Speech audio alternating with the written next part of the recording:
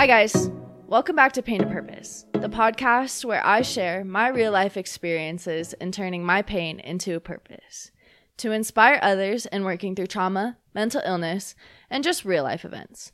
I'm your host, Alyssa Weiss, and in today's episode, we are in season 2. Welcome to season 2, everybody. I am so excited to bring you a whole bunch of new episodes. I have been planning this for the last week and a half. I'm sure y'all have noticed that I took a week and a half off because honestly, the way that I was doing the podcast in season 1 felt aligned with my values at the time. But it started to feel like by repeating the same stories of what I had been through and what I had gone through, started to reinforce those feelings of going through that again. And it was really healing for me because I looked at it from a different perspective in a way that I hadn't looked at it yet. And that was such a beautiful way for me to work through my experience and just process the things that had happened to me. And now I feel like it's time to get into the purpose side of the podcast because it's pain to purpose, you guys. So in this episode, we're going to talk about inner knowing. And this is the side of my life here on out that feels like more like real life events. Now that we're past the trauma, now that we're past the pain, we can really just soak up the now and be in the moment. And so by talking about inner knowing today, I really had to sit with myself for the past week and a half and ask myself, what feels more aligned with me? What feels more in line with my values? What do I want to do with this? Because I love the podcast, but there's just something about this that feels off. And so by taking the time to journal, to pray, to meditate, to just sit with my thoughts and write, I was able to come up with this new direction. And I'm very excited to share this new direction with you because I had to trust my inner knowing to move in this direction. And I want to share the tools and the skills that I learned the past week and a half to do this.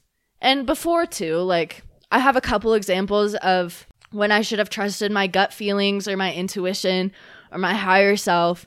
It's called a whole bunch of different things, right? And I didn't. And that was a learning experience for me of okay, when I'm having these feelings or these thoughts, I should trust them because your intuition, your higher self, will never lead you in the wrong direction, ever. And so, how do you find your inner knowing, you may ask?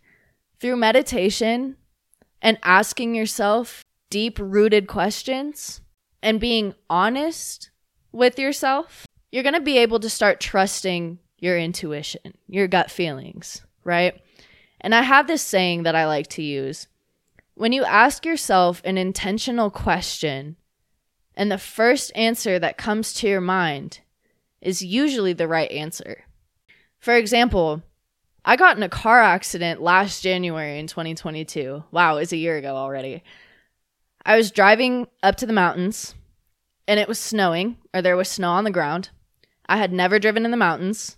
I had never driven in snow.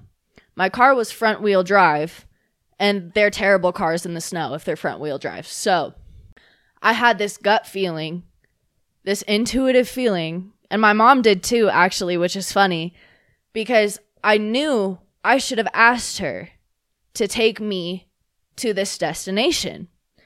And by not trusting my gut feeling, by not trusting my intuition, I totaled my car that day. I hit a patch of ice, spun out, had no idea how to correct it, almost hit a Tesla. Thank God I didn't hit a Tesla because my insurance would have been through the roof. But I spun out, drove off a partial cliff, and head on into a tree. And not to make this about my car accident, to make this about my gut feeling, is by not trusting my gut feeling, I put myself in a car accident. And I was completely fine. My car ate the whole accident, so God bless my car because she was cute, but she did her job, most importantly, as I was safe. I came out with maybe a scratch at most. So it was okay. Except for my car. That wasn't okay. But why is your inner knowing important? Well, one, because it might prevent car accidents. And two, what does it do? Why is it important, and what does it do?